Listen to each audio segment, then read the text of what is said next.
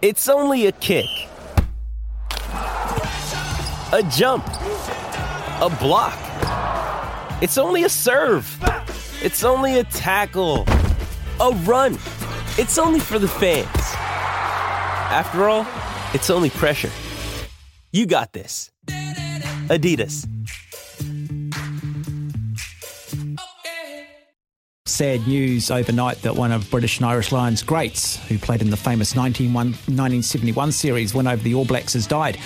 Englishman David Duckham, capped 36 times for his country and who played the 3 tests on the Lions' triumphant tour of New Zealand, passed away on Monday night. David Duckham also played in arguably one of the greatest games of rugby ever played and was part of what they describe as the greatest try ever scored when he was part of the Barbarians, who beat the All Blacks in 1973. And that by Lindsay Colling, a great piece of play, but Duckham can keep it in. David Duckham, Lambert misses him, Kilpatrick as well. Colling was in that again. Derek Quinnell, Dawes, Williams, Gibson, Slattery to John Williams.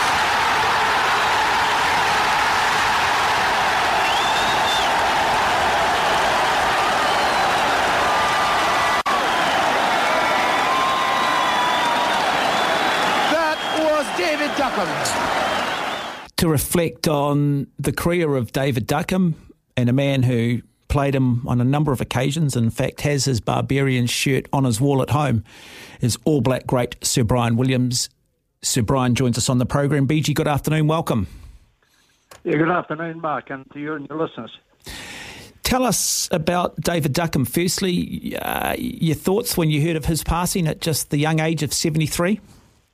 Well, very, very sad news, obviously, and condolences to his family. But, the memories come flooding back. He was a magnificent player. You know, he was tall, he was blonde, he was good-looking, and he had this magnificent left-foot sidestep that left defenders in his wake. And as I say, he was a big part of the 1971 Lions victory in New Zealand, and then that magnificent game in 1973, the Barbarians game, where he cut us to ribbons for a while. I think we may have managed to keep him scoreless, but he created many other opportunities for his teammates. I first played against David. I used to play alongside one of my good friends, John Spencer, from the British and Irish Lions, and John's the current president, I think, of the UK Barbarians, and they were a magnificent centre pairing. I was in a World 15 that played England at Twickenham for the English centenary matches in 1971, and those two guys were cunning capers together, but our world team actually managed to win that game. And I remember thinking afterwards, well, the Lions are coming to New Zealand, what's in store for us? And sure enough, they brought all those magnificent players out to New Zealand in 1971 and defeated the All Blacks for the first time on New Zealand soil. Yeah, that British and Irish Lions team coached by Carwyn James, who wanted a style of rugby to be played that was very un-English, I guess, or very un-Northern Hemisphere, more like the New Zealand. And that really allowed David Duckham to free up and show what he was capable of. And he wouldn't have looked out of place in the New Zealand game on an All Black wing, wouldn't he, with his attacking flair? Well, no doubt about that. When you've got the flair and the pace and the step, you can do a lot in the game, and he was always a major threat. And of course, at the time they also had Gerald Davis on the other wing, the magnificent Welsh winger. So they were a real threat all across the park, that particular Lions team. And we managed to contain them to the extent that the fourth test went down to the wire, really, a 14-all draw, which gave the Lions a series. So but magnificent player, and as I say, very, very sad loss. Really sad to hear it, and too many of my contemporaries are departing this world, so I'm very sad. That 1971 Lions side, we talked there, the way they played Carwyn James and then clearly David Duckham, did they surprise you, the All Blacks, with the way they played? They didn't play so much the open-branded rugby in the test matches. They probably kept things pretty close to the chest in the test matches, but as we know, they played a brilliant counter-attacking style and probably epitomised by the great victory they had over Wellington at Athletic Park. I think it was about 47-9, and they just counter-attacked at every opportunity. And the wingers were fed lots of ball, and David Duckham, along with the others, really shone. So they probably revolutionised rugby throughout the world with that counter-attacking style, and fortunately the All Blacks followed suit. We'd been a bit dour on our tour to the UK in 1972-73, and we needed to show the talents that we had in the team, Grant Batty and Bruce Robertson and a number of others who could run and step and score tries. So that was a great team, the Lions of 71. Mm-hmm.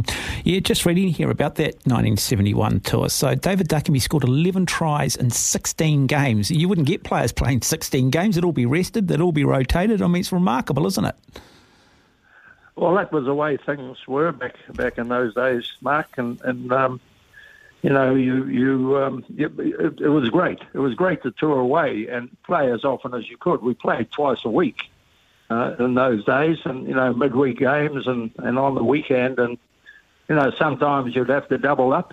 More often than not, you wouldn't. You'd either be playing midweek or playing at the weekend, and as a result of that, I guess we were able to do a lot of sightseeing and have a bit of fun along the way. So that was. That typified the age, really. What a lot of people won't realise is he did do a lot of charitable work. He was honorary president of the rugby charity Wooden Spoon, improving the lives of disadvantaged children and young people. He was also awarded an MBE. So it's one thing establishing a great name, but it's an even greater thing using that name for the better good once your career's over.